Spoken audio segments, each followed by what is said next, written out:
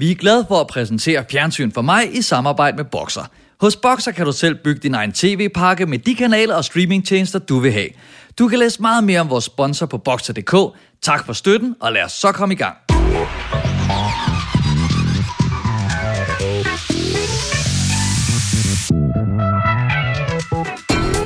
Nøj, det er fjernsyn for mig. Du er tunet ind på Fjernsyn for mig, podcasten, der handler om at anmelde Flow TV. Det er ferietid, men selvfølgelig skal du ikke snydes for en omgang solbrune synsninger og dristige betragtninger, leveret med knasende sand mellem tæerne og et overskredet rosébudget. Vi tester til gengæld, om brødrene Price har overskredet deres besøgstid, for vi har kastet os over deres mega-succes Spise med Price. Men først kigger vi på nogle andre bros i Dplay-programmet Drengerøv i verdensklasse, hvor vi først og fremmest følger motocross-superstjernen Alex Porsing. I studiet i dag er der gode chancer for løssluppen stemning, for på VIP-pladserne finder vi to af Danmarks sjoveste komikere, Morten Wigman, der blandt andet har skrevet til et utal af tv-programmer, og Victor Lander, kendt for Ramachan og Stormester. Velkommen til Fjernsyn for mig. Jeres værter er som altid Dan Andersen og Morten Rov Sørensen. Mens jeg lige hører introen, så siger jeg, Morten, du har skrevet til tv-programmer, og det er bare for lige, det lyder som om, du har skrevet ind som sådan, hej. Jeg skal selvfølgelig forstå, at du har været... Min bedste er det bedste. Verdens bedste er... Det er ikke sådan. Det er mange læserbrev til spaghetti gennem næsen. Det er som forfatter, jeg mener. Så bare lige for at afmystificere det. Okay. Men velkommen. The shit. Jeg synes også, det var perfekt. Og godt lavet med sommermusikken. Jamen, det er jo altid årets højdepunkt, når jeg får lov at sætte noget nyt funky musik på vores... Men velkommen, Victor og Morten. Tak. For den lidt rodede introduktion her. Er vi live egentlig? Nej. Det lyder om... Jeg synes, det var den der intro, jeg havde det virkelig som om, jeg var live. Det er det, vi prøver på. Ja. Jamen, jeg kan godt lide det. Ja, nu har vi måske ødelagt illusionen. Og vi er ikke live. Jeg tror godt, folk, der hører podcast, og ved, downloader den ned til en enhed. Men der er jo mange podcast, der klipper det sammen bagefter. Nå, på den måde. Vi er live on tape. Blandt andet din podcast, Morten, det lyder som om, at du klipper den sammen bagefter, at du kommer en intro på, fordi du ved, hvad der kommer til at ske ret præcist i programmet. Ja, men vi er nødt til at klippe lidt ud. Fordi min podcast går ud på komikere, der jammer materiale, og vi siger tit noget, hvor vi bagefter tænker, ej, det skulle vi ikke have sagt. Hold da kæft. Så jeg er nødt til at klippe nogle ting ud. Mit afsnit varede 5 minutter. Men hvordan er det egentlig at have en podcast, hvor man sidder og arbejder med sin métier, og så bagefter, lad os nu sige, Dan har for nylig været inde i din podcast, og så sidder jeg og snakker om stand-up og nogle jokes, der ikke er helt færdige, og så kan det være, at du siger en joke, og så Dan, han gør den bedre, og vil du så godt optræde med den? Tager han så ikke? Altså, er det ikke irriterende? Ikke hvis Dan har gjort det. Ikke hvis Dan Jo, selvfølgelig er det. Altså, jo, jeg synes, selvom komikere er meget sådan, vi er jo lidt konkurrencemennesker, men altså, vi giver jo stadig hinanden jokes på kryds og tværs hele tiden. Det er måske en af de mest givende brancher, altså i forhold til det. Jeg synes virkelig ikke, folk holder sig tilbage med at komme med gode råd og tags og sjove ekstra jokes, hvis man synes, at en anden en har noget virkelig sjovt om bænke. Nej. Jeg har lavet masser af jokes, som andre folk har givet mig. Men jeg vil så sige, at jeg har givet masser af jokes til andre folk også. Ja, det er du også god til. Du er god til at skrive på andre folks også. Ja, men I laver masser af ting, jeg ikke selv kan finde ud af. Ja. Så kan jeg jo skrive det til jer. Det kan også, man ved ikke, altså... Vi snakker stadig lort bag hinandens ryg. Nå, ja. Så er jeg mere Lige snart mig og Victor går. Ja. Efter lugtet op i Dans lejlighed. Det snakker vi faktisk om i podcasten. Det er som regel et god lort. Det er som regel det der med, at ham Victor, han er sgu meget fed. Han er cool nok. Og når han er her, så er man sådan du er en kæmpe navn. Ja. Det er sådan omvendt backtalk. Det hedder ikke backtalk, jo. Smacktalk. Ja, smacktalk. Smacktalk. Men det er vel også derfor, man har det der roasting-fænomen. Hvis man bare gør det sjovt nok, så kan man jo sige hvad som helst. Vi har det så heller ikke så meget i Danmark, men amerikanerne kan jo godt lide at blive svinet til op i hovederne på hinanden. Ja. Og blive grillet, som det vel hed, det program, der kørte engang. Og på TV3, ja. Det var ikke så fedt. Nej, men var det ikke også bare, fordi du var revystjerner, der grillede revystjerner? Jo, altså... men det var også, folk var for søde. Det var sådan panelet var halvt komikere og halvt venner. Ja. Og vennerne var jo bare sådan flinke, indtil Nasser Carter var med. fordi han havde ikke nok venner. Så det var nærmest kun komikere. Og det var det ene afsnit, der var super dope. Jeg kan simpelthen slet ikke huske, at jeg har set noget fra det der program. Man kunne finde det et eller andet sted. Men jeg har hørt flere sige, det fungerede ikke rigtigt på dansk. Det var Respirator, der producerede det. Carsten Bang var verden. Det er mange år siden. Okay, så lad os ikke snakke mere om. Hvor optog det den? Undskyld, jeg ved godt, du sagde, at vi ikke snart mere, men det var fordi, jeg kom lige til ham. Det var en ret stor scene, var det ikke det? Jo, det var virkelig slået stort op, og det var rigtig irriterende, at første forsøg på en roast ikke lykkedes. At det ikke lykkedes. Fordi forsøg nummer 2 kunne sagtens have lykkedes herhjemme. Ja. Det er vel altså lykkes, hvis man kigger i små forsøg. Det vil lykkes på Comedy Zoo, hvor I rustet. Ja. Men det er også til at virke for ædru mennesker. Ja. Hvis det rigtig skal tage meget. Men du kan jo lave det i slutningen af din podcast, hvor I bare sviner hinanden, og så se, om det fungerer der, og så måske... Ja. Det er lidt svært at invitere folk hjem til mig, for at høre de fede jokes, jeg har om deres ansigt. Det skal gerne slås. Vil du ikke... Det der roast-fænomen, det skal jo fungere. Man skal jo bygge folk virkelig meget op, sådan så det er retfærdigt at tæve dem bagefter. Ja. Men en anden ting, som blev en stor succes, og som er en stor succes, det er jo Stormester, Victor. Ja. Og jeg prøver en gang imellem, og jeg har 2 børn, og dem prøver jeg sådan at imponere med min seje gøren og laden og sådan noget. Det virker sjældent, men i dag, der bliver de sgu alligevel duperet, da de hørte, at du skulle være med i vores podcast. Er det rigtigt? Ja. Men det er jo også, fordi jeg rammer dem på 2 forskellige parametre, kan jeg forestille mig. Det er jo både børnetv og Stormester, så de har set. Er det ikke det? Jo, men det er først efterfølgende, det er gået op for dem, at Gud, han er jo også på Ramachan. Shit, mand. Det er jo synd, siger de så. Nej, jeg tror, der var virkelig en, han kan det hele. Så der var lidt imponeret over, at vi kunne lokke sådan en kendis ind i vores podcast. Stop. Hvordan har det været at få sådan et folkeligt gennembrud? Jamen, jeg har ikke selv oplevet det folkelige ved det endnu. Det er ikke sådan, men det er også derfor, jeg er så træt af, at festivalsæsonen ikke er aktuel i år. For det er som regel på festivaler, man virkelig får lov til at blive hyldet af det danske folk. Fordi der er folk stive nok til, de gerne vil gå over og sige hej. Nu får jeg bare akavet blikke i Netto af folk, der er sådan, er det? Ja, det er ham. Nå, hvorfor har han kun købt tun? Altså sådan noget. Så du går glip af en masse teltsex? Ja, jeg går glip af en masse... Jo, det gør jeg. Jeg går glip af teltsex. Det gør du. Det gør du. Det er jo frygteligt, at du er blevet allermest kendt lige der, hvor folk skal holde afstand. Ja, præcis. Der er ikke nogen, der tør komme over og tage et billede. Det gør de ikke. virkelig dummet dig, ikke? Jo. Det er min skyld. Det kan jeg godt mærke. Det er altså nogle gange, det har jeg faktisk tænkt en del over, med også i måske faktisk værre for musikere, der har det der, hvor man nogle gange føler, at nu breaker de. Ja. Og så er det bare, altså alle festivaler. Og så hvis man lige breaker i år, så ved jeg ikke, om kan man så komme tilbage næste år. Altså, hvis man har det der, hvis man lige har det der, de der 1 hit eller sådan noget, 2 hit, hvor man lige er kommet igennem, og så var det nu, man bare skulle etablere sig, og så næste år, så er det jo bare sådan. Jeg tror, der er nogle musikere i år, der har rigtig ondt om dem selv. Som har sådan en godt Roskilde-hit liggende. Ja. Sådan et, næste år. Vi smider det ikke sted. Næste år giver det bare ikke mening at synge 2020. Det, der er mega ærgerligt, og nu afslører jeg lidt mig selv måske, det er ikke fordi, jeg ser så meget Grand Prix, men jeg kunne faktisk lidt godt lide den sang, der vandt i år, og tænkte, det kan Danmark faktisk godt vinde med, men de har jo kun et skud i bøssen. Den duer jo ikke næste år. Hvad sang de om? De sagde primært bare, say yes, say yes, say yes. Altså, jeg kan ikke teksten udenad, men... Nå, men det var ikke noget, der handlede om 2020. Nej, men reglerne er jo, at den er jo... Altså, de skal komme med en ny sang næste år. Nå, er det rigtigt? Du må ikke bare lægge i banken. Nej. Hvor ny skal den være? Altså, jeg synes, mange af de Melodi Grand Prix minder lidt om hinanden. Say no. Det må sgu da være ærgerligt. Ja. Altså, virkelig, man tænker, vi vinder, og så, skriv en ny. Altså... Det kan du vel også godt.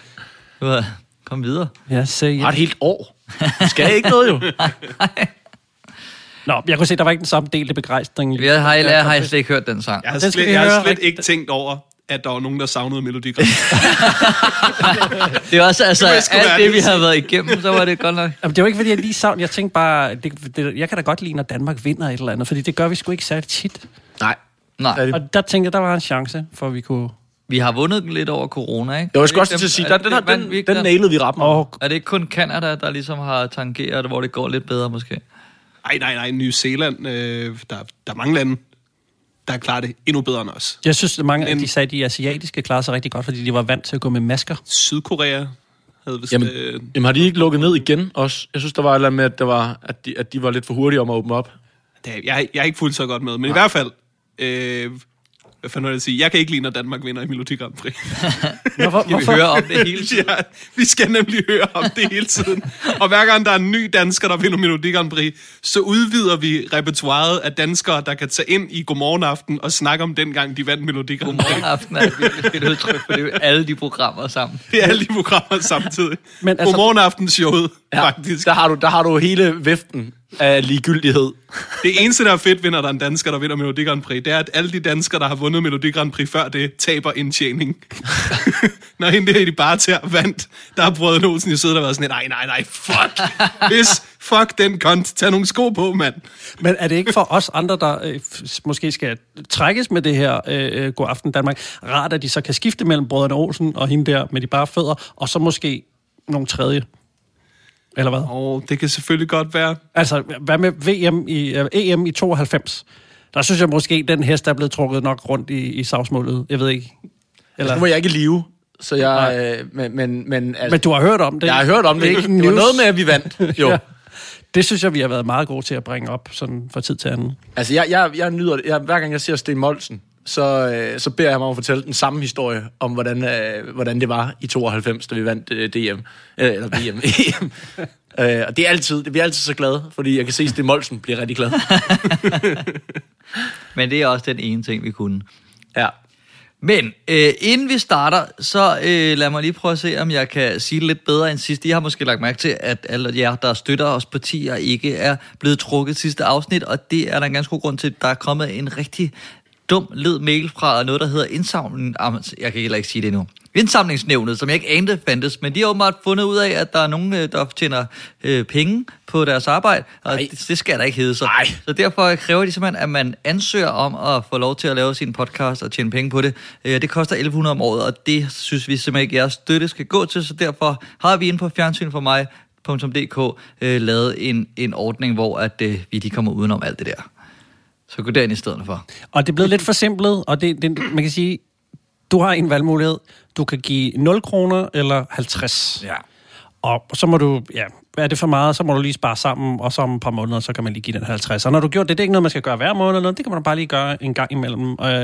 Der var en, der gjorde det 4 gange, så nu skal vi gøre det i 4 år mere, som jeg har forstået det.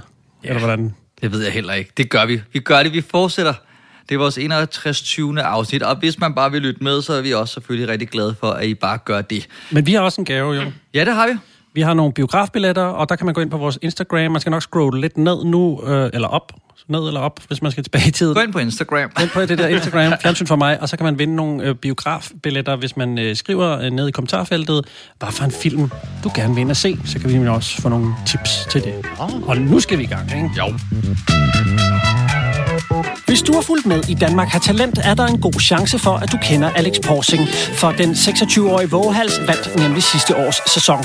Men på freestyle motocross-scenen er han allerede et kæmpe navn, og i tv-programmet Drengerøv i verdensklasse fra Dplay bliver Alex og hans nærmeste sat i scene som en jackassificeret udgave af Familien fra Bryggen. Men kan charmetrollen fra Kibæk bære sit eget show? Ja, det er som sagt en serie om Alex Porsing, som er åbenbart en af Danmarks bedste, eller er Danmarks bedste freestyle motocross-kører. Jeg vidste ikke, at det fandtes, og vinder af Danmark af talent. Og programmet starter også med en ret spændende disclaimer mod at efterligne de her stunts selv. Ej, han løber der nu. Den eksploderer jo, gør den ikke? Godt nytår! Alex was here. Jeg føler jo, at vi er normale. Jeg føler, at det her det er meget normalt. Jo. Alex Porsing er en af de allerbedste motocross freestyle-kører i verden. Der er ikke nogen, der er mere gale end os. Han har en vanvittig familie i Jylland. Alex, Kimi, Sten, Stine, Morgen og Philip. Alex Porsing er drengerøv i verdensklasse.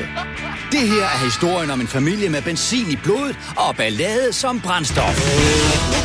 Okay, jeg startede med at lave det om. Han er ikke en af Danmarks bedste, han er verdens bedste motocross-kører freestyle. Jeg vil godt starte med at sige, at mine forventninger til det her program var ikke særlig høje. Samme her. Ja. Altså, så jeg kunne næsten kun gå opad. Jeg ved ikke, hvordan havde I det? Jamen, jeg tænkte, drengerøv i verdensklasse, hvordan måler man det? Altså, hvordan ved man, at han er i verdensklasse? Det er fordi en motocross freestyle. Det er derfor, ja. at så er han i verdensklasse. Så er han verdensklasse. Han har været verdensklasse. Så på den Jeg måde, ved det ikke, jeg gætter nu. Jeg havde utrolig lave forventninger, fordi at, jeg har aldrig brudt mig om tv, der handlede om sportsfolks familier. Eller kærester. Der er ikke noget, jeg synes er mindre interessant end sportsfolks kærester. Jamen generelt, der har været en lang række af de her, jeg ved ikke om det her hører til kategorien big characters eller small characters, men det der, hvor man har en Bentner eller en Elvira eller en eller anden, og så skal man følge deres familier og deres liv. Niklas Bentner er spændende. Hans kæreste kan hoppe i havet for min skyld. Jeg er så sindssygt ligeglad med deres kærester. Jeg husker dengang, hvor at kvindelandsholdet var sindssygt gode.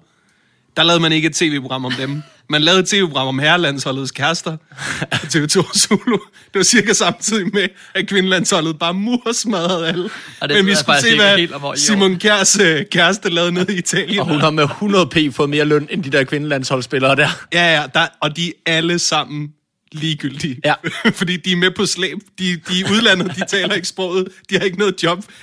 Sportsfolks familier er jo røvkedelige. Jeg var positivt overrasket over det her. Det var jeg også, og jeg kan sige, det her, det er jo det første program overhovedet, og så det er også lidt et introprogram til, der sætter lidt scenen og lige præsenterer familien.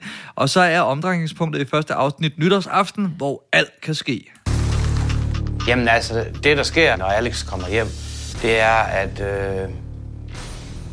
undskyld jeg siger, men alt kan ske, fordi han er en dreng, som der er vild gang i. Hvad skal vi skyde?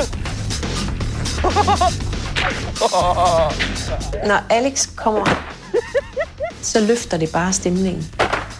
Altså, han har meget, meget nemt til grin. Jeg kan mærke, jeg har haft lidt for meget optur af det her program, men det, der fik mig allermest, det er hans far, som er sådan lidt The Office-agtig, som har sådan noget, hvor han lige skæver ind i kameraet, og hver gang han gør det, altså det er som om, det er så grænsende til fiktion på en eller anden måde. Det er også som om, man har fået videre til rettelæggeren. Du må ikke sige, alt kan ske. Ja, og fordi han er meget sådan, undskyld, jeg siger det. Ja, men alt kan ske. Altså det der, lad være at kigge i kameraet, og så det der hurtigt flygtige blik, sådan, fuck, kommer jeg så at kigge i kameraet igen? Normalt når tv-programmer siger, alt kan ske, så er man sådan lidt, bitch, alt kan ikke ske. Nej. Men lige her, der er så ret meget, der kan ske. Nå, så Morten, du har været rigtig stille, mens vi har siddet og hygget os. Jamen, det er fordi, måske er I lidt mere entusiastisk, end jeg er. Der er, nu skal jeg se, skriver jeg det ned et sted. De siger... Alt kan ske. De siger, der er en speaker, som lyder som om, han ikke helt måske kører det, han speaker selv. Der slutter af med at sige, det her er en historie om en familie med benzin i blodet og ballade som brændstof. Der kan jeg godt mærke... Du var så tæt på. Der er mine forventninger utrolig lave til det her program. Det er da nok det dummeste, der nogensinde er skrevet. Måske en festsang for Thy eller et eller andet. Det giver ikke engang mening.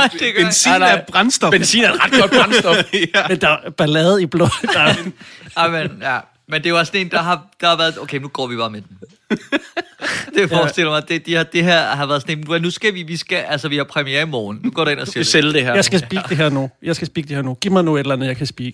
Gud, skal jeg sige det her? Nå, okay, kom med det. Men en af de ting, jeg faktisk meget godt kan lide, det kom faktisk bag på mig. Jeg synes egentlig, at vores hovedkarakter Alex, som er jeg synes, han er en ret fed type i hvert fald, har et ret imponerende CV. I 2019 blev han Danmarksmester, vinder af 4 internationale turneringer og sejrede i Danmark har talent på TV2. Alex Det har været et fantastisk sportsår, og det skal fejres. Altså, jeg har været meget svært ved at label Danmark har talent, men det virker bare som om, at han har noget ballast i forhold til det, han laver. Altså, du siger, at han har et rigtig flot CV. Jeg vil gå så langt som at sige, en rigtig flot MC har han... Halløj. Okay. Jeg synes, den passede meget godt ind i det der med ballade i blodet. MCV. Så er der altså kun 5 minutter tilbage. Altså motorcykel. Fordi han kører motor. Yes. Okay. Nå, nu er vi. Jeg synes ikke rigtig helt endnu, at de bruger de muligheder, der ligger der. Ja, så er det godt. Ja. Så kort fortalt er det grunden til, at jeg er ude. Det kan være her, jeg klipper noget dåselatter ind. Men kort fortalt, altså jeg har en del pluspunkter på det her. jeg synes, det er fantastisk, at de rent faktisk har næret sig og lavet det her program på de der 3-24 minutter. Altså, de fleste af de her typer af programmer er 40 minutter og dræbende langsomt med meget større stjerner i gåseøjne, ikke? Så det synes jeg synes faktisk, at det er nogle ret gode karakterer. Ja. Jeg synes, der er ikke sådan nogen, som jeg ikke gider at se på. Der er ikke nogen, der bare er en eller anden tilfældige søster. Og så er der, så er der sgu meget godt gang i den. Ja. Altså, hele omregningspunktet er, at de prøver at springe den der bil i luften. Jamen, det vil også sige, at brænde en bil i første afsnit, det skulle også sigte højt. Det synes jeg er fedt. Det er også nytårsaften jo, ikke? Ja. Der skal jo altså, det ved man godt. Der er krebs til forret, og så skal man lige brænde en bil af. Jeg synes... Så er det 2020. Hvad hedder det? Det irriterende ved sådan nogle programmer om sportsfolk er tit, at de faktisk bygger dem så meget op, at det bliver sådan lidt irriterende. Ja. Men her, det første, man ser ham gøre, det er bare at køre ind på sin fars grimme gård i en Seat. Og bare være woohoo! Og han står og skyder med sådan et åndssvagt bomberør for T. Hansen. Og er helt op og kører over det. Og man har sådan, det her det er jo ikke rige folk, det er bare mongoler, der har vundet i lotto. Ja. Det er sådan, det er virkelig, det er nogle forholdsvis elskelige fjolser. Men det er nok det her, det jo rammer nok hovedet på sømmet, det er man ikke, det er, hvad det er.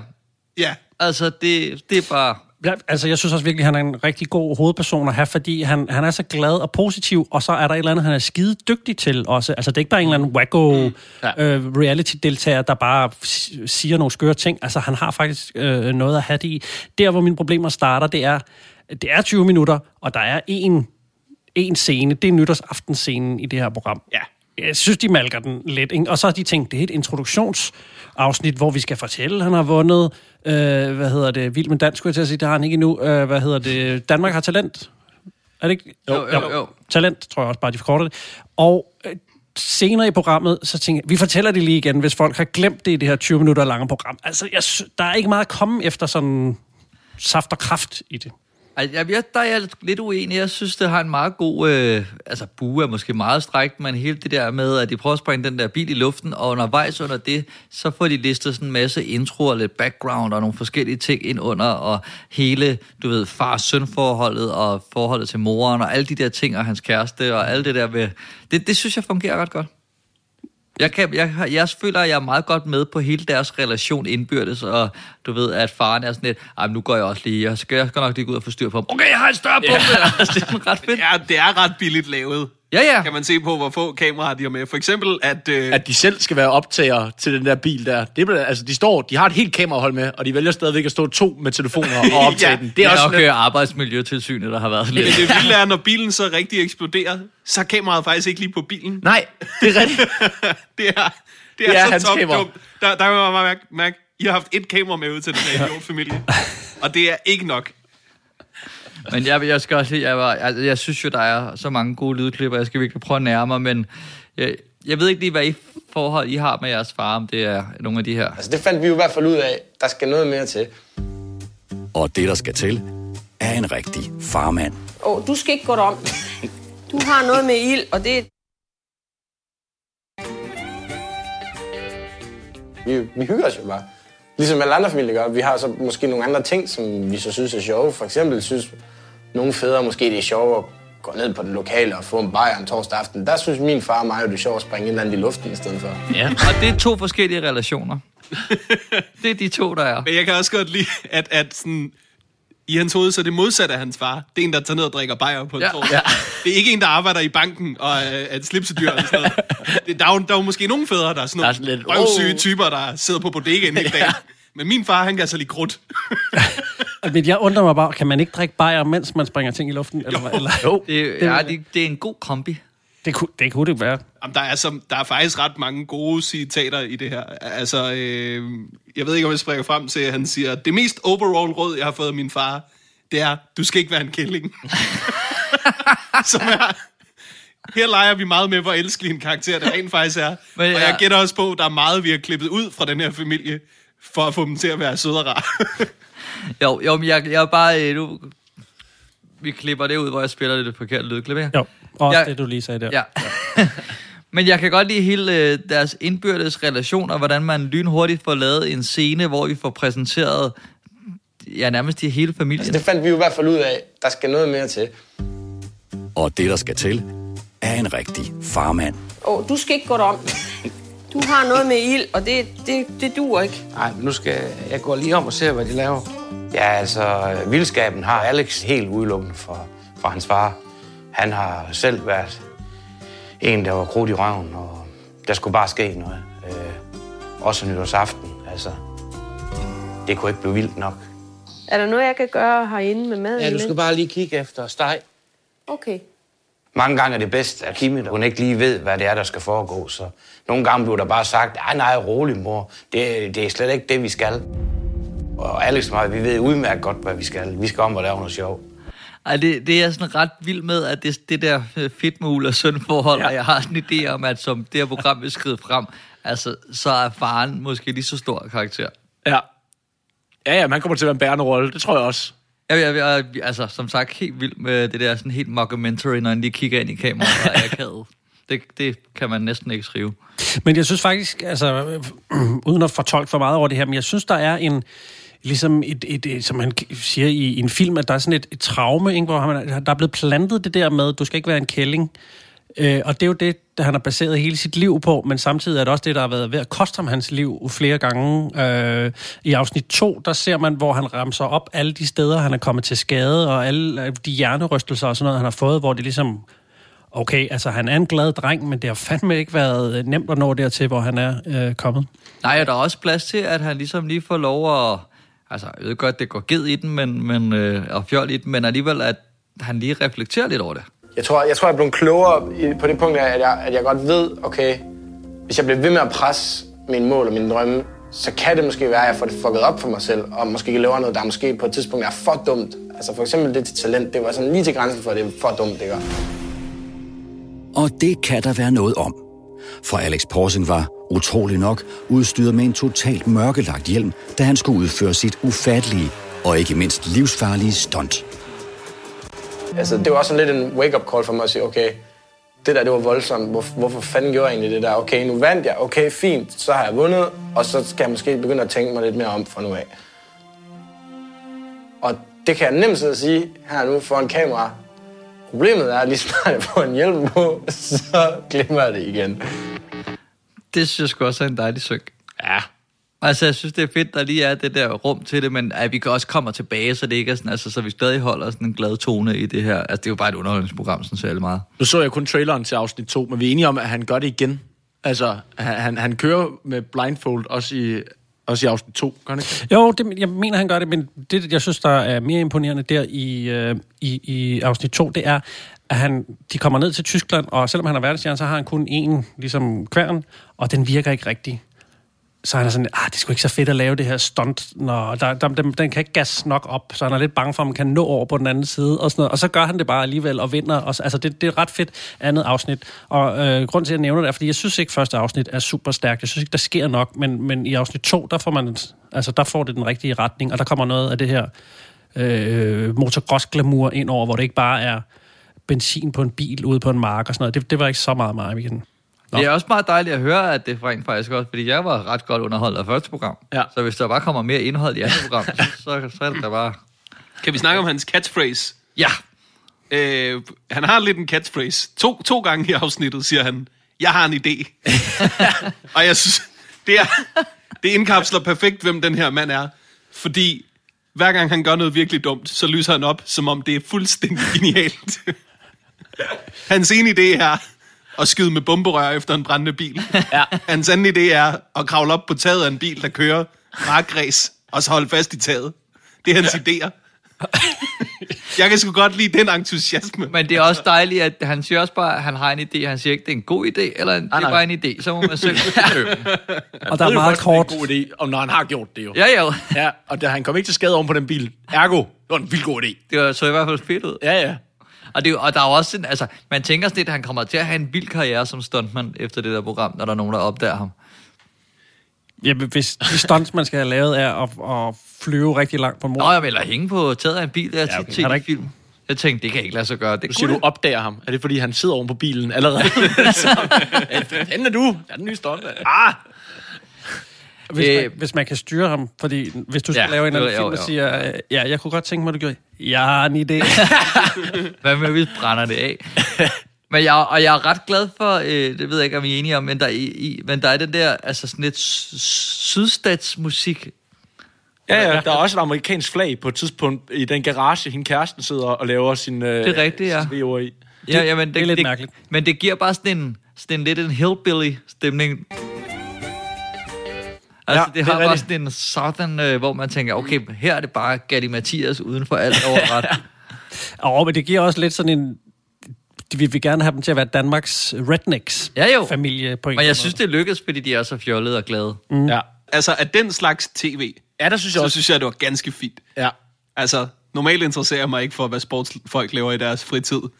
Men jeg kan ikke finde ud af, hvor opsat det er på en eller anden måde. Altså, for det første, jeg kan ikke finde ud af, om det rigtige er nytårsaften, eller om de bare har sagt, nu lader vi lige som om, at det er nytårsaften i aften. Okay, fordi den køber jeg. Den køber du 100p. Men det, jamen, jeg havde lidt svært, men det er fordi, de er jo nok ude på landet, og der er ikke nogen andre raketter. Der er ikke nogen andre raketter. Det er derfor, som København, så det var... Men det er med dygtigt sat op, hvis det er fake. Jamen, det er rigtigt nok. Altså, så skal det næsten have flere stjerner. men så er de virkelig gode skuespillere. Jamen, det kan da egentlig godt være, at det er snyd, fordi der er jo intet... Altså, de skal bare have gemt noget krudt, det kan i sig selv være svært for den familie, tror jeg, men ellers er der jo intet for, at de ikke kunne gøre det der. Jeg tænker også bare, så kunne tv-holdet holde fri i nytårsaften, og sådan noget. Altså, det er irriterende at tage på arbejde. Vi laver den bare næste lørdag, og så siger vi det. Jamen, præcis, det virker som om, at det altså, jeg personligt, hvis jeg var kameramand, ville jeg være pissetræt af at blive kaldt ud og lave nytårsaften hos 6 mennesker på et land på huset, hvor jeg også, det kan vi godt lade, som om vi gør. Men det er jo det, altså, det er jo ligner, det er lavet af en VJ, som jeg synes jo har gjort et pissegodt stykke arbejde. Og fået fuldt det her. Men det er jo meget klassisk, du ved, at der er juleaften op. Altså men det kan selvfølgelig også godt være, at han bare er med i festen, og det er derfor, der ikke er mere end efter klokken 12, fordi der er han selv bare æskestiv. Han når lige at fange der, hvor han skyder et romerlys på. Han har sådan en sjov idé med, at han kan ligesom bounce et romerlys på taget, flyver den op og springer i luften. Det er fuldstændig sindssygt også. Det må vi simpelthen lige have opklaret, om de har snydt, om det fingerede det her. Det er jo... Altså, der er mange ting, der... Jeg synes også, lagde mærke til, at der var... Altså, at det eneste billede, der var i entréen, det var en reklame for en parfume med Johnny Depp. Nej, du er meget observant, Victor Lander. Ja, men det efter stormester, hvor du bare holder øje med alle muligheder. Små tegn. Jo, men det er den der desire-ting med Johnny Depp, der står. Også et godt billede af ham. men alligevel er det første, man ligesom vil se, når man kommer ind i et hus. Er det nogen, der har hængt et... Det tror jeg godt, det kunne være for nogle af det kan godt være. Altså, vi er jo nede i... men der er et billede af parfumen foran. Altså, Johnny. Ja. Det er meget godt, du tænker, at det er... De ved godt, det er en reklame, de har hængt op, og ikke noget kunst. Det er en flot mand. Det er en flot mand. Det kan godt være. Og den der flaske, der står foran. Men det snakker meget godt ind i mine fordomme om sådan noget, måske, altså lad os kalde det, dansk white trash, at man tænker, det er en fed plakat. Det kan godt være, det er reklame, det er pisselig glad. Den hænger jeg op. Jeg synes, der er noget enormt livsbekræftende i, at man har altså en, som er en af verdens bedste til noget, og så er han bare sådan der. Ja. Altså, at så skal man ikke, du ved... Ja, det er noget charmerende i. Det er mega livsbekræftende. Ja, og de her folk, det føles som rigtige tosser, fordi hvis de ikke var rigtige tosser, så ville de ikke være så snappy. De laver mange gode one-liners. Ja. Du ved, der er en af dem, der siger, at de skal sætte ind til den der bil, siger, skal vi lige have brandslukkeren? Og så siger faren, skulle vi ikke have ild i den? Nå, det er det, ja. Som er... Man kan ikke forstå, hvad skal vi med en brandslukker? Det er jo meningen, der skal være brand. Men det er jo faktisk, måske er det lige præcis der, hvor det her program vinder over lignende programmer, fordi jeg forestiller mig ikke, at de er med, fordi at der er en, der har kunne gøre dem kendte og sende dem nogle penge. De er med, fordi det er sådan lidt, det kan vi da godt. Ja. Altså, der er nogen, der er imod vigtigt, det kan I da godt. Altså, vi skal bare lade være blandt jer. Ja. Nå, altså, vi skal jo prøve at sætte nogle stjerner på det her program, og vi giver fra 1 til og med 6 stjerner, og hvor 6 selvfølgelig er det bedste program. Og jeg kan måske starte med at lægge ud, så ved I, hvor vi er henne af. Den skal skæres. Hvordan den skal skæres, det er ikke det. Men det her, det er i hvert fald et meget bedre program, end jeg havde regnet med. Og især jeg har set virkelig mange af den her slags programmer, og det er en af de eneste, jeg har lyst til at se mere af, fordi jeg er ret pjattet med den her familie. Alene det, at de ligesom prøver at skrabe det her smør ud over alt for lidt brød med, at de nærmest, eller de virkelig nøjes med at have det som et lille kort format, i stedet for de der 43 minutter, som man tit skal trækkes igennem med mindre indhold. Ikke? Og så synes jeg, at altså, det er ret godt produceret. Jeg synes, det er ret imponerende, at en mand har formået at fange alt det og lave nogle synker og få alle de der soundbites med. Så der er rigtig meget fart på, faktisk. Det er stramt og skarpt. Så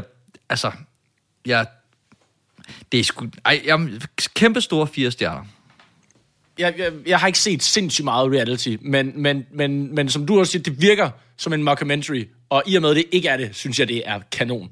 Altså, han der faren er for vild, og han er syg. Jeg er også på den 4, tror jeg.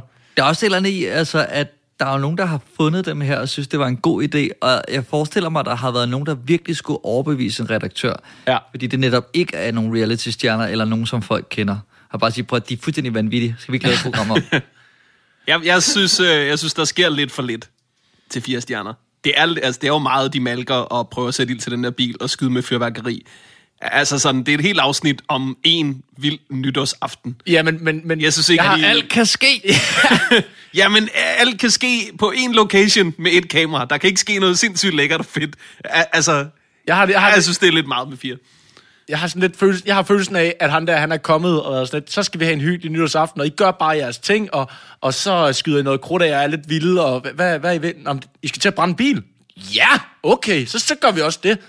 Tror I, hvis man kan finde på at fake en nytårsaften, tror I så også, at det kunne være en, der sagde, det kunne være lidt sjovt, hvis I brændte en bil af, eller tror I, den er plantet, eller tror I, det var den er super nytårsaften? Plantet. Det har de forberedt. Det er også fedt, at det er hans kærestes bil. Ja, det kan også alt muligt. Nej, men han har jo købt den til hende. Ja. Det siger hun selv også. Nej, men han har jo købt den til mig. Ja, så må han gerne så må han godt sætte ind til den. Jeg tænker, at hun har en federe bil nu. Men det der ikke virker opstillet, er, hvor kort væk fra deres hus, de stiller den for bilen. Hvis de har en mark og kører markræs på, så flyt lige bilen bare lidt væk fra huset. Der kommer faren også med sådan en gudebemærkning, hvor der er en af dem, der spørger, blæser det ikke det over? Nej, vinden blæser den anden vej. Så er der ingen far. Den har det ikke med at skifte. Nej. Men jeg kan næsten lure, at du lander på en 60 stjerner. Ja, jeg synes andet er for meget. Ja, jeg er med på de 3 stjerner. Jeg synes også, det er altså i et almindeligt program, det kunne have været et TV3-program, hvor man vil have 3 blokke med 3 historier i, ikke? Altså med delt op af nogle reklameblokke. Og så vil man have 3 ting, han skulle gøre. Ikke? Men det her er jo en blok, der er strukket ud på 20 minutter, tilsat lidt baggrund, og det synes jeg simpelthen, det er for lidt. Det er lidt for dovent, måske lidt for billigt, men jeg kan skide godt lide ham her. Altså, han er mega god til noget, og rigtig glad og frisk, og jeg kigger bare på ham selv og tænker, jeg er ikke rigtig god til noget, og gnaven for det meste, ikke? Altså, så vil jeg sgu hellere have hans liv, hvor man bare kaster sig hovedkuls ud i tingene. Så bare for at følge ham der, det vil jeg gerne give 3 stjerner, men som tv-program, der er det lidt for sløjt. Tag 1,5 kilo onkelhumor, tilsæt 2 styk midaldrende amatørkokke, rigeligt med smør og lad det simre i 12 år. Resultatet er en af DR's helt store trækplaster, Spise med Price, med brødrene Adam og James i de alt overskyggende hovedroller. Men spørgsmålet er nu, om opskriften stadigvæk holder efter knap 100 afsnit af det joviale madprogram, eller husmandskosten er blevet for tung. Her kommer lidt let research. Det er Spise med Price, opkaldt efter en bog fra deres far, John Price. Vi kender måske Adam som manusforfatter og dramatiker på nogle af de helt store danske DR-produktioner, og James som komponist. Så har de nogle restauranter sammen, og nu er vi så nået til sæson 12 i hendes majestats spiselige tjeneste, The Grand British Tour. Og jeg ved ikke, hvad jeres forhold, hvis den går ind i programmet, men altså, jeg føler, at de altid har været der. Jeg kan ikke huske, at jeg har levet, uden de har været der. Du kan ikke huske længere tilbage end 12 år? Nej, men jeg føler, det de har kun været der i 12 år. Ja. Er det rigtigt? Jeg synes, jeg altid kan huske, at de har stået og lavet mad et eller andet sted. Har de lavet det inden Spise med Price? Det burde jeg have researchet, kan jeg godt høre mere. Jeg har nok lavet mad et eller andet sted. Men altså også i fjernsynet. Altså, jeg ved, det er måske bare mig, der har det forhold. Jeg synes bare, jeg kan huske det. Jamen, jeg kan heller ikke. Som en del af tv-historien. Ja. Men det giver også mere mening for dig, Victor, for du er en ung mand i forhold til mig, og Dan i hvert fald. Men jeg for første gang, jeg bestiftede kendskab, det var faktisk en Live for Bremen-sketch, hvor jeg med Varberg og på den Andreas Bo, der spillede dem, hvor de dør af at spise smør.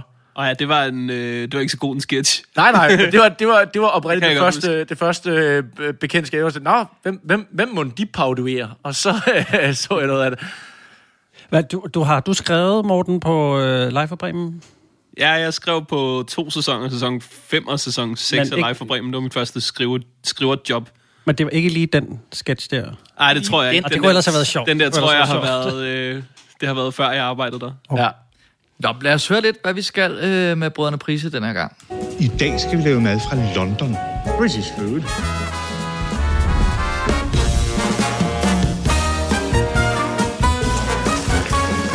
Ja, sig nu der, var det godt.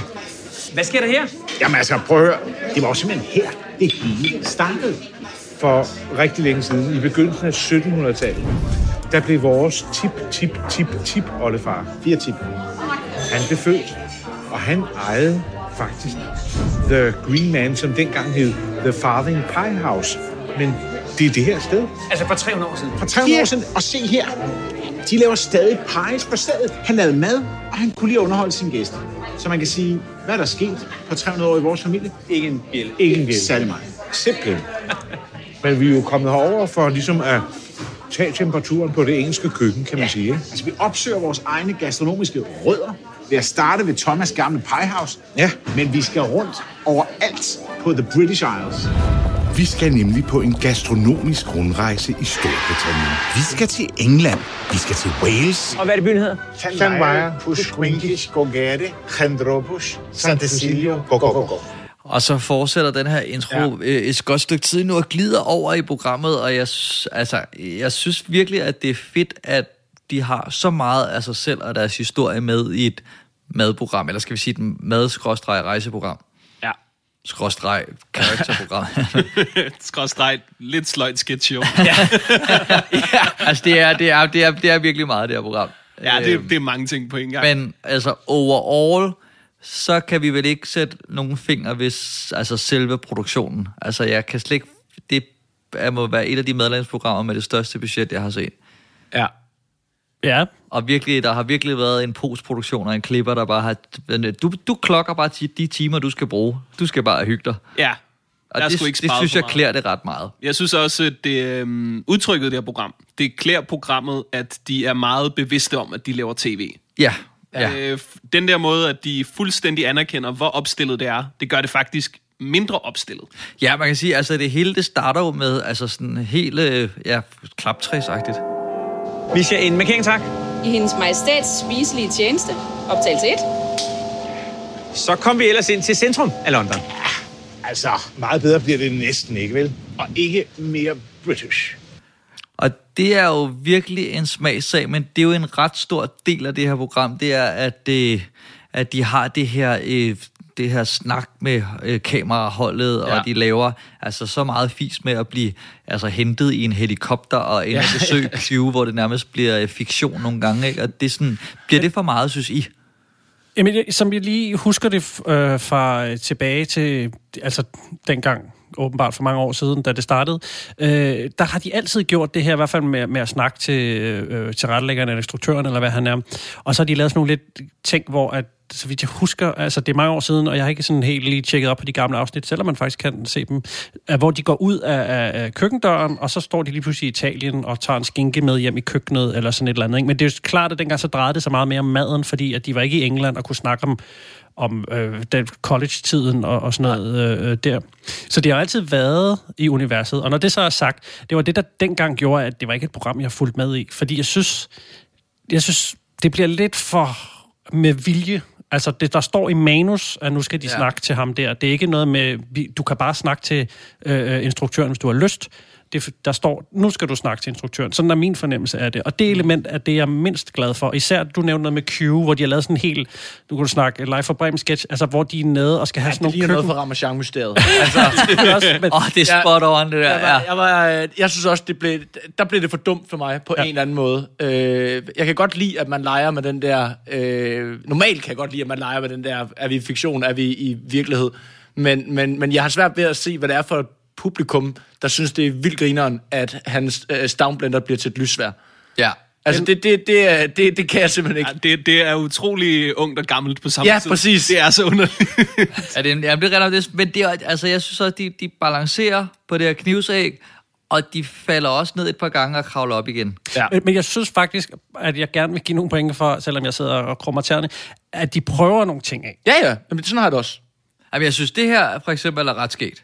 Når retten er kommet frem til det her stadie, så får vi jo en god lang pause nu, ikke? Fordi denne her skal jo faktisk marinere i helst en 10-12 timer, ikke? Ja, så smagstofferne rigtig har trængt ind i kødet. Skal du på hotellet? Det var ikke det, vi havde aftalt. Fordi vi snakkede sammen, og I sagde, at vi skal bruge 4 timer til at lave chicken tikka masala, og nu snakker I natten over. Jeg mener, vi fremsætter opskriften. Jamen, det var ikke, hvad vi havde aftalt. Over 2 dage. Jeg mener altså, vi har det skriftligt. Og det har vi ikke. Det her, jeg bliver lidt ked af det, fordi så meget tid har vi heller ikke i London. Så jeg synes... Du skal ikke være ked af det, Jacob. Aldrig. Du skal aldrig være ked af det. Snydt i Southall. Altså, det synes jeg er meget skægt, når de lader de der små interaktioner med, og der de træder en tilrettelægger ind i billedet. Altså, fordi... Altså, den er også bygget ovenpå det der med, at gryden var for stor. Ja, lige præcis. Ja, lige præcis. Og det, altså, selvom det er ret staged, så synes jeg alligevel, det har sådan lidt mere en hyggelig banter. Det er bedre i hvert fald. Det er bedre, men jeg synes til gengæld også, det er lidt irriterende, når de snakker til tilrettelæggeren så langt ud af billedet. Altså, jeg savner lidt, og det jeg ved godt, det er et valg, man har taget, men at de aldrig snakker direkte til seeren, og jeg kan allerbedst lide faktisk, når de snakker sammen. Ja. Det så jeg siger, det fungerer allerbedst. Ja, jeg vil altså i de der sådan med vilje afbrydelser, jeg vil sige, i forhold til, hvor scriptet de er, så kunne man godt have scriptet dem lidt bedre. Ja. Altså, meget af det her kunne godt have været skrevet sjovere. Jeg synes, de samtaler, de har med folk i Little India, det synes jeg er vildgrineren, hvor de også bare river dem ud. Altså, og de zoomer også ind på sådan en mand på et tidspunkt, der bare kommer og kører forbi. Men det synes jeg bare, og det er... Okay, lad os lige tage den, for det synes jeg er et kæmpe plus, det der med, at de står ude under en paraply, eller en par... Hvad hedder sådan en... baldakin. Ja, whatever. Partytelt. Ude hos, lokalbefolkningen, som kommer forbi og smager, og i andre programmer, altså så havde det her jo været sådan et 20-minutters segment, men her er det bare sådan et ekstra krydderi, men her er det bare hyggeligt, at de lige står der, og så er der lige noget for lokalbefolkningen, der har nogle bestemte fraser, og så lige over i Little India, og så, altså du ved, og det synes jeg gør det så stærkt, det her program. Ja. Det er faktisk det er ret hyggeligt. Deres interaktion med lokalbefolkningen er ret hyggelig. Jeg skrev en linje ned, som jeg oprigtigt synes var sjov. De er i den der de er i en eller anden lille britisk by, hvor der bare kommer tykke folk og vil spise deres... Ja, som er ret stive. Der vil spise deres fish and chips, og de har bare... Altså, de drikker bare guld eller har det grineren.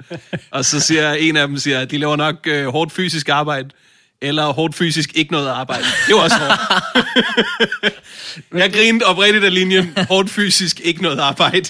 Ja, det synes jeg er rigtig fedt, og det virker jo heller ikke scriptet. Altså, det virker ikke som om, at der er en tilrettelægger, der har været ude dagen inden og sige, kunne du komme forbi klokken 10, kunne du komme forbi 5 minutter over 10, og så kan I få nogle... Altså, det virker som om nogen, der rent faktisk kommer hen, fordi de siger sådan lidt, hvad fuck foregår der her, de der lokalbefolkningen, og man måske have castet nogen, der var mindre stive, hvis det var, man havde castet. Ja. Så det virker meget naturligt, og de er skide gode til at snakke med folk. Altså, det er hele tiden det der naturlige banter der. Det elsker jeg. De griber den. Det er jo sådan noget, der var blevet klippet ud af mange andre tv-programmer, ikke? Sådan, så kom der en eller anden tyk mand og ville smage.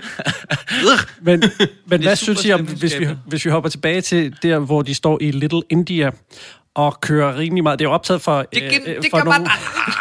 de laver noget ekstra 2020-agtige ting.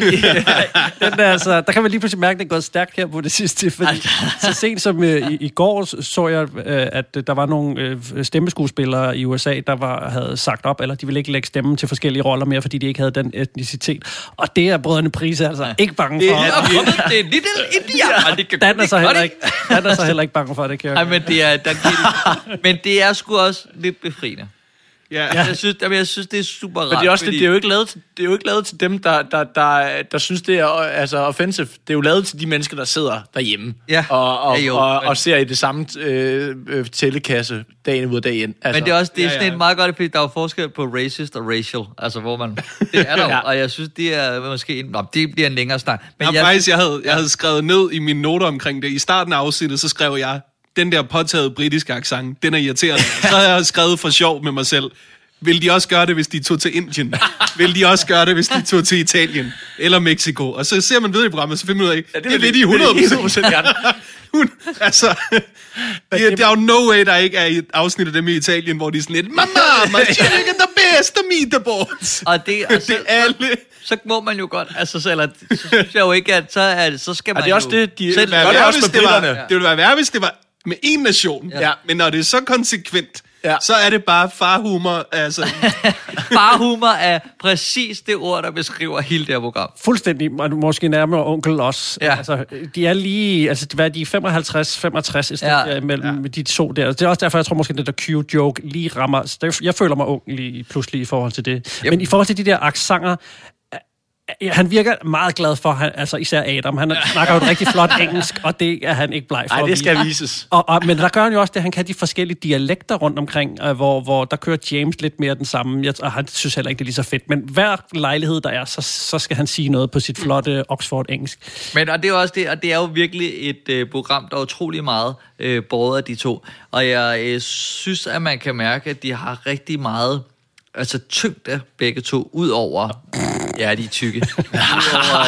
Også ud over madlavning. Altså, jeg synes, det er rart, at det ikke for at sige kun, det er meget i gåseøjne, er kokke, men at de ligesom har alt det her kultur bag sig, og også er kunstnere, hvis jeg må bruge det ord, i andre grene, ikke? Mm. Og det synes jeg især kommer til sin ret, for eksempel bare...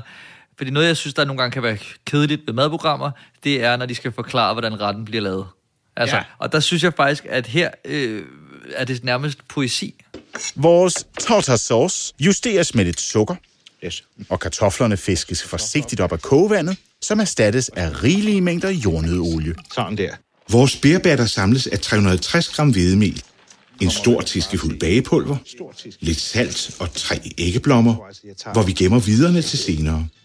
Inden det hele piskes sammen, får den en helt Kentish ale, mens vi andre må nøjes med et enkelt glas. Ej, så må det få en bage. Altså, man har sagt tusind nej. Det er en dejlig, altså. Jamen, jeg synes, at der alligevel er gjort noget ud af at skrive de her, tilberedningsspeaks, og som alligevel tager det op på et punkt, hvor det ikke bare er, vi tilsætter 50 gram hakket løg, eller forstår I, hvad jeg mener? Ja, der er bagdyst. Det var jeg meget underholdt af. De er også meget gode til det i bagdysten. Ja, lige præcis. Altså, det er lidt det samme. Ja. Men det var faktisk super meget underholdt af. Og så der, hvor jeg også synes, de excellerer, det er, når de sidder og snakker sammen om maden.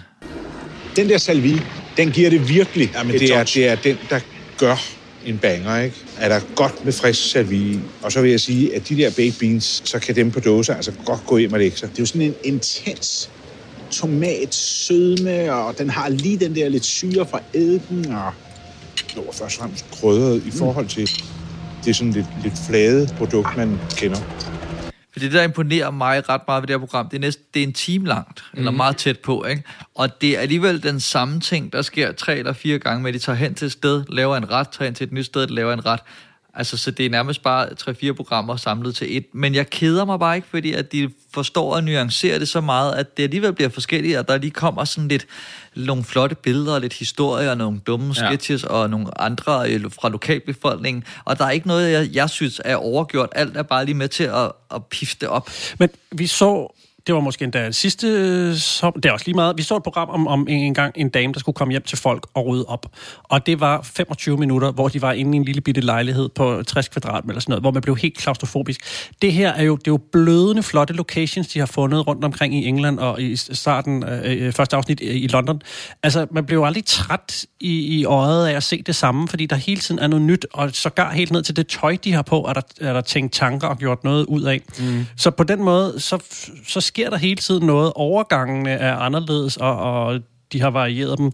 Og små detaljer, som at musikken, som jeg lige kan lure ud fra credit, så er det jo James Price, der har spillet den sammen med DR's Big Band Orkester, hvor de har små temaer fra Rule Britannia og sådan noget, som er flettet ind i sådan noget hygge-jazz, nogle ting. Så de har jo, altså, hele deres, hvem de er jo programmets DNA, ikke? Det er jo ikke bare nogen, der lige er kommet ind, og så om morgenen siger, hvad står der i manus? Nå, skal vi lave det her, bla bla bla bla, og så speaker jeg det næste onsdag. Altså, det er jo deres program. Det kan jeg godt lide. Ja. Det føles som deres passionsprojekt. Det tror jeg også. Og det er jo ikke, det er jo deres hobby, det her. Altså, som du nævnte før, de har jo nogle kæmpe kapaciteter inden for nogle andre områder, ikke? Så det her er jo hyggetingen for dem. Der er kælet så meget for det her tv-program, og det er derfor, det er så ærgerligt, at man også skal se dem stå og fnise af, at de laver pølser. Ja. Altså sådan, Jesus Christ, morfar. Come on. Du vidste godt, du skulle lave pølser, da du stod... Altså, ja. Men I har taget en pølsemaskine med til England, og alligevel så står I der i England med jeres pølsemaskine og griner, så laver vi pølser sammen. Men han siger også noget meget ungt, nu af. Når han siger, det er det, der gør en banger. Det vil jeg vil gerne have det lydklip, og så lave det til en meme, hver eneste gang jeg ser noget i en musikvideo med en dame, der ryster røv, og så bare klippe Jens Price ind og siger, det er det, der gør en banger.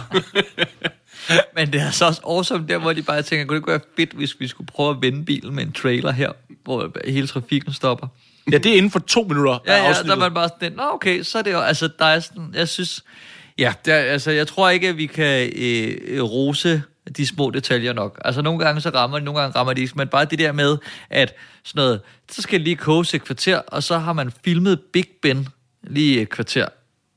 Ja. Altså sådan nogle ting, eller sådan, at det er klippet sammen, meget fjollet med udbrud fra det britiske parlament, men det passer ret godt ind i den setting, fordi de er på en der, alle de der ting, og det synes jeg er altså, der må virkelig sidde nogen, der elsker at lave det her program, føler jeg. Så er det faktisk også ret spændende at høre ham der har arbejdet sammen med Margaret Thatcher, eller hvad hun hedder. Nå, ja. Altså, Michael Dobbs. Dobbs. Det er sgu meget fedt. Jeg var sådan lidt, hvorfor skal vi nu se at lave en dessert? Snak nu bare lidt med ham der. Ja, præcis. Ja, det er rigtigt nok. Og hvorfor skal... Ja, han er mere spændende end Marins. Det er han altså. Ja, det er, når de bruger lang tid på den joke, hvor at de ikke har desserten færdig til ham, og han bare sidder og læser det op. Det halter lidt på humoren. Altså, var det sådan noget, du kunne lave punch-up på sådan et script? Jeg gad oprigtigt godt at skrive for Prisebrødrene. Det kan være, det tror jeg. Altså, det er klart, jeg skulle lige have min far ind over til at hjælpe lidt. Men det kunne men du hvis man lige ændrede det, så var det rigtig, rigtig, rigtig godt. Du bliver smag i det øjeblik, du ikke griner hans pølsejoke. Ja, det er rigtigt. Men der er det der, man også har brug for mig. For jeg ville tænke, behold pølsejoke. Flere pølsejokes. Bare træk den længere. Ja. Ligesom pølser. Der I laver en pølsejoke, kan I lige slutte af med at sige, ligesom lort? Jeg er ikke sikker på, Men så lad mig lige slutte af med, jeg føler, vi er på sådan en high af optimisme. Altså det, der virkelig betyder noget for mig i det her program, det er jo ikke humoren, kan vi måske godt alle sammen blive enige om. Der når helt op på et 12-tal. Altså for mig er det madlavningen. Altså jeg er rigtig glad for at lave mad selv, og jeg får virkelig lyst til at lave mad, når jeg ser det her program, og spise mad, og tænker, baked beans, kan man lave det selv? Det er det lyder ikke så, jeg laver særlig meget mad. Jeg har kun hættet ud af dåse. Men lige den retning, det skal jeg da prøve at lave selv. Og sådan har jeg det med rigtig mange af de ting, de laver. Jeg får lyst til at prøve at lave nogle af de der retter. Og det må være ligesom sådan hovedformålet med et madprogram. Ja, men og derfor de også, synes jeg også, at det er meget spændende at høre noget af de der sådan, altså baggrunden og historien bag retterne. I hendes majestæts spiselige tjeneste, optagelse 5. Så kom vi til Little India. Så kom vi til Little India. Til Southall. Det er jo hjemsted for en stor del af Londons etnisk-indiske befolkning. Ikke? Der så det er rigtig mange. Så det er jo oplagt at lave den her ret, som jo ikke er... Det er en kombi mellem noget indisk og noget engelsk. Fordi chicken tikka, det er en indisk ret. Men englænderne kan godt lide sovs til deres indiske retter. Så den er kommet til chicken tikka masala. Ja. Yeah. Og det er den enkeltstående, mest populære indisk ret i England overhovedet. Altså, jeg synes, det er enormt spændende, at de tager, ja, som de selv siger, nogle af de mest traditionelle retter fra hvert område, og så tilfører det her, som bare sådan, det anede jeg da ikke. Det synes jeg da faktisk er meget sjovt at vide. Men han er lidt svært ved at bestemme sig for, hvilken folkeskole han gerne vil lave sjov med sin accent, da han siger, chicken tikka masala. Så synes jeg også, det er meget skægt, når man lige hører sådan lidt, for nu er vi i England, og der bare kommer sådan lidt kulturhistorien over. Det britiske samfund, det er jo et klassesamfund. Og det er måske noget, vi ikke har så stærk fornemmelse af herhjemme, men det gennemsyrer jo hele deres kultur, deres påklædning, deres sprog, socialt, menneskeligt, på alle niveauer. Der er de simpelthen opdelt.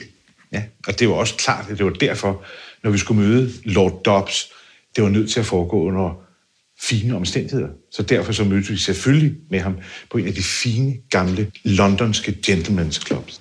Det, du lige spillede der til sidst, det synes jeg faktisk også var et af de få svage. De har lavet sådan en lille setting, som virker som sådan en reparationssetting, hvor de sidder ved et bord og snakker lidt om alle de ting, der er sket, hvor tempoet bliver trukket næsten helt ud. Det synes jeg faktisk var et helt overflødigt koncept. Altså som om jeg havde glemt, de havde snakket med ham der, Michael Dobbs, eller skulle derhen. Det synes jeg var lidt mærkeligt. Ja.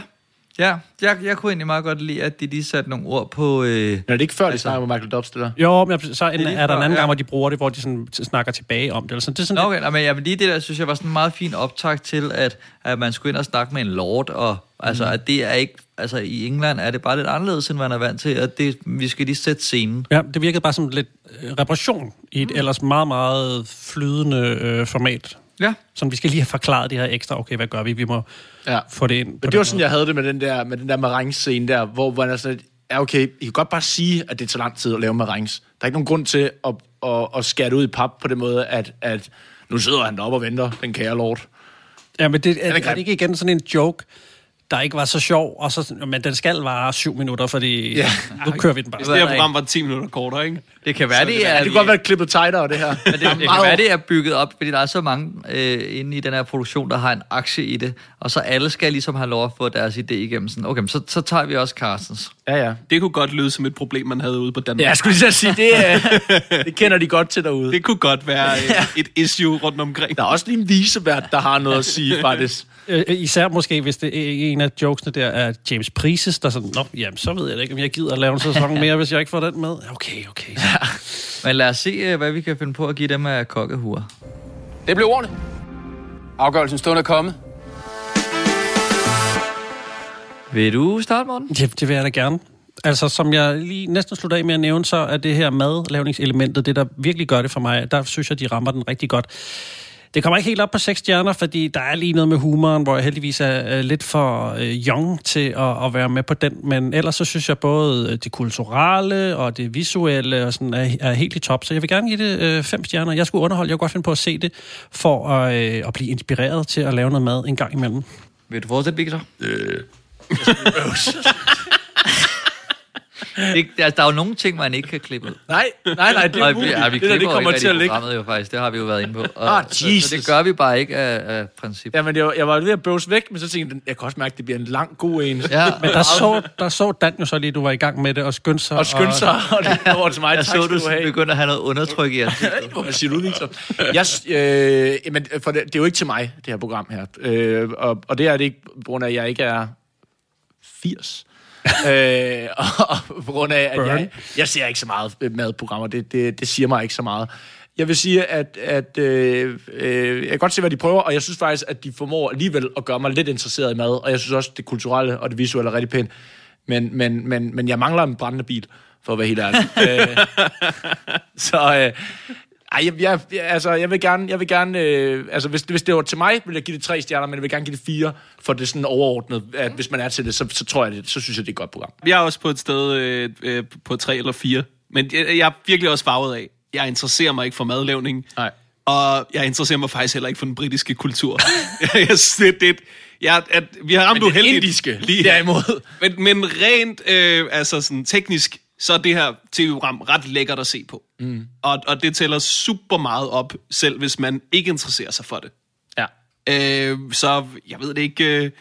Vi kan godt give det 4. Det ville være meget bedre, hvis det var kortere.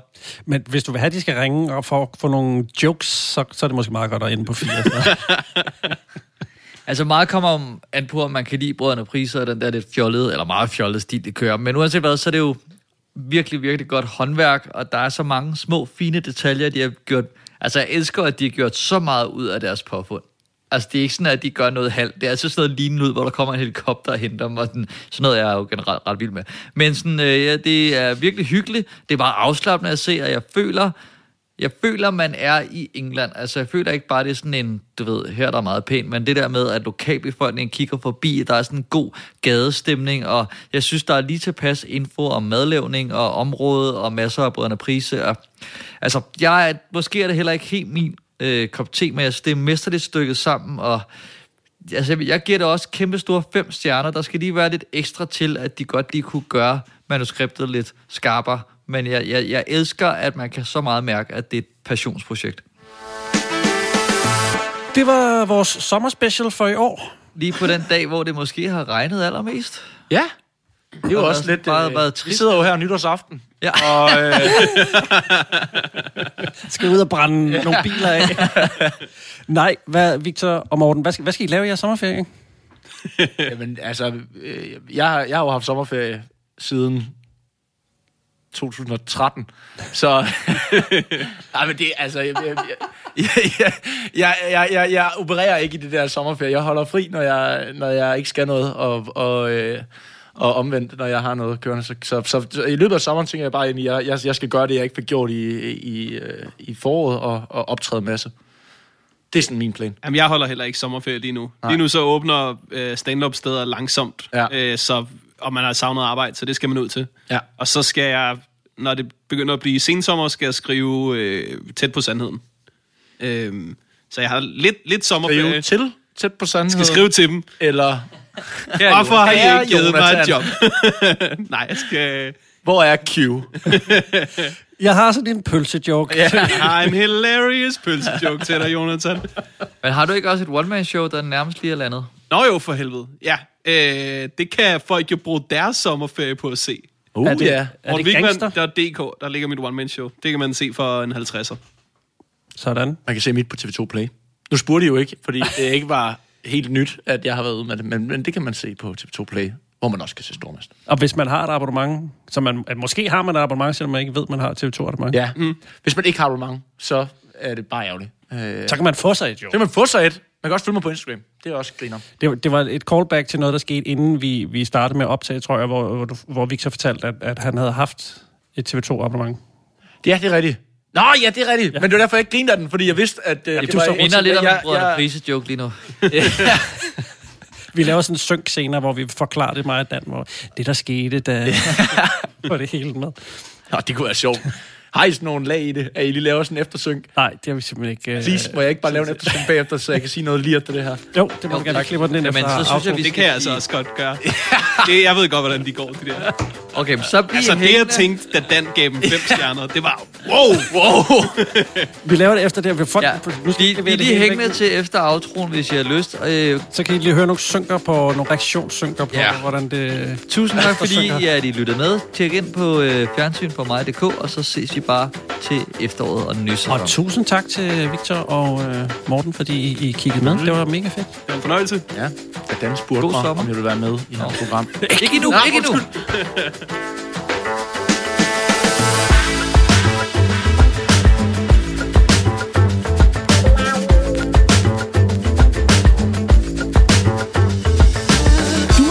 Fjernsyn for mig, og mange tak for det. Hvis du har ris eller ros, så kontakt os via vores Instagram-profil, hvor du også kan se nyheder om kommende episoder og tilstrap morsomme billeder.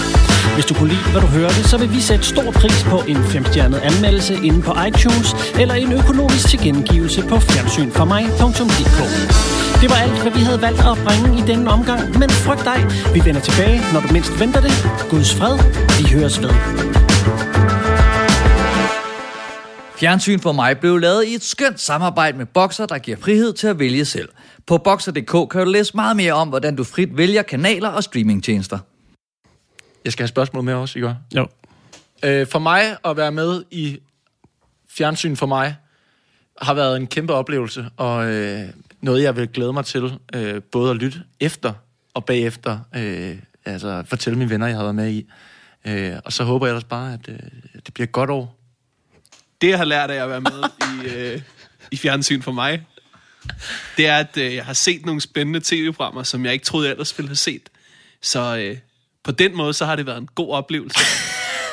Ej, må jeg godt bare lige tilknytte, altså jeg vil godt lige have lov at huske at sige tusind tak for alle de søde anmeldelser, vi har fået ind på iTunes, og der er jo rigtig mange af dem, som faktisk nævner, at de har set nogle programmer, som de ikke ellers ville have set, og på den måde føler jeg, at vi har gjort en forskel, som ikke gør nogen forskel, men jeg er bare glad for anmeldelserne. Jeg laver jo et tv-program, der hedder Podcast for dig, så på den måde, så kan vi køre fuld cirkel. Det gør du ikke, vel? Nej.